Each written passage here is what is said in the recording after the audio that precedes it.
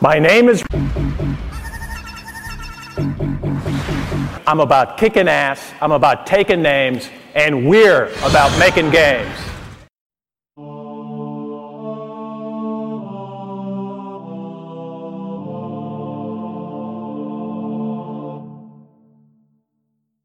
The Legendary Titans.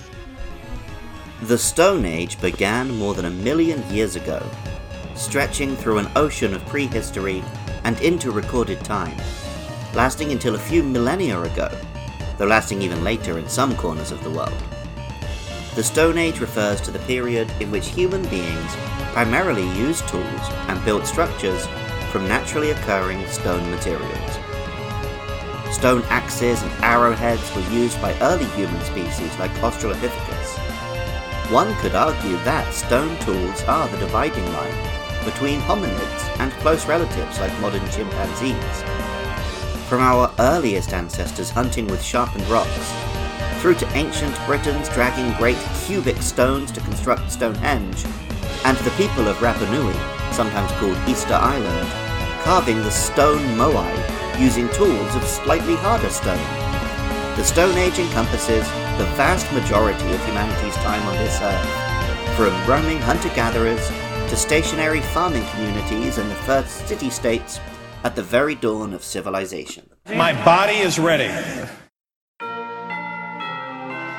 I'm Luke Summerhays, and I love Reggie Rock. In Hebrew legends, golems are clay or stone creatures brought to life via holy magic, often with an inscription on their face, or a message on a piece of paper fed into their mouths. Golems can be protectors, vengeful warriors, or even villains of the piece, depending on the one who animates and commands them. They are rarely depicted as having their own agency, instead being precursors to automatons in modern science fiction. Interestingly, humanoid figures crafted from clay and then brought to life are extremely common among mythologies the world over, very often being the origins of humans themselves. In Sumerian myth, ancient Greek, ancient Norse, Inca, and countless other stories from around the world, people or gods are sculpted from the natural earth and then life is breathed into them. This is even mirrored in modern thoughts about the earliest organic matter forming from the primordial ooze and giving rise to cells. The Bible put it succinctly: ashes to ashes, dust to dust.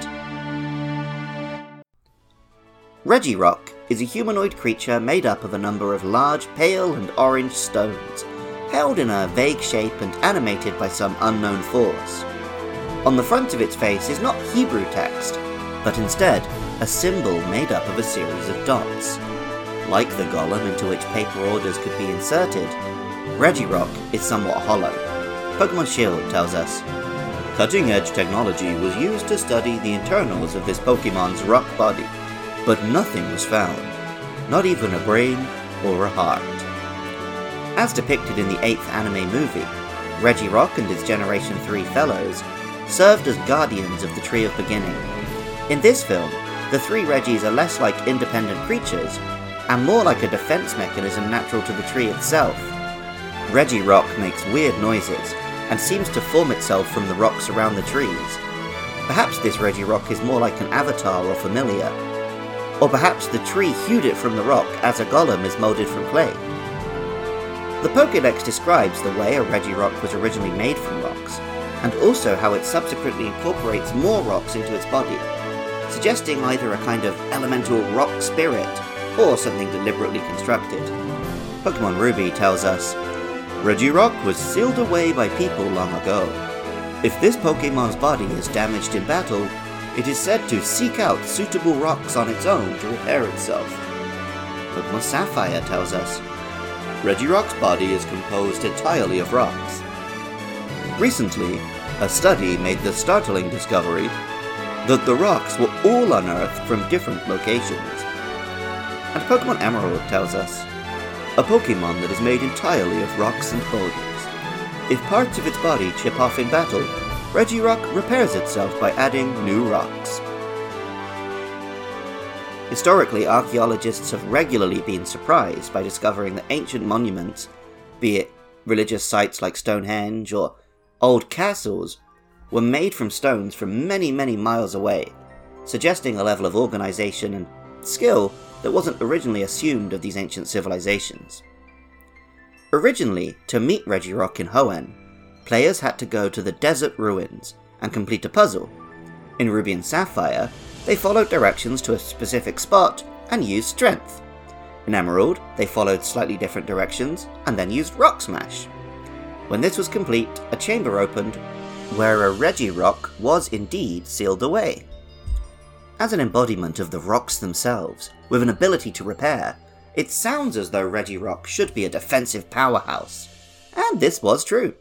Regirock is a solid defensive Pokemon, able to take a super effective move like an Earthquake from Tyranitar and keep on going. The Golem of Myth could be destroyed if the Hebrew written on its body were erased, but it takes a bit more to stop Regirock.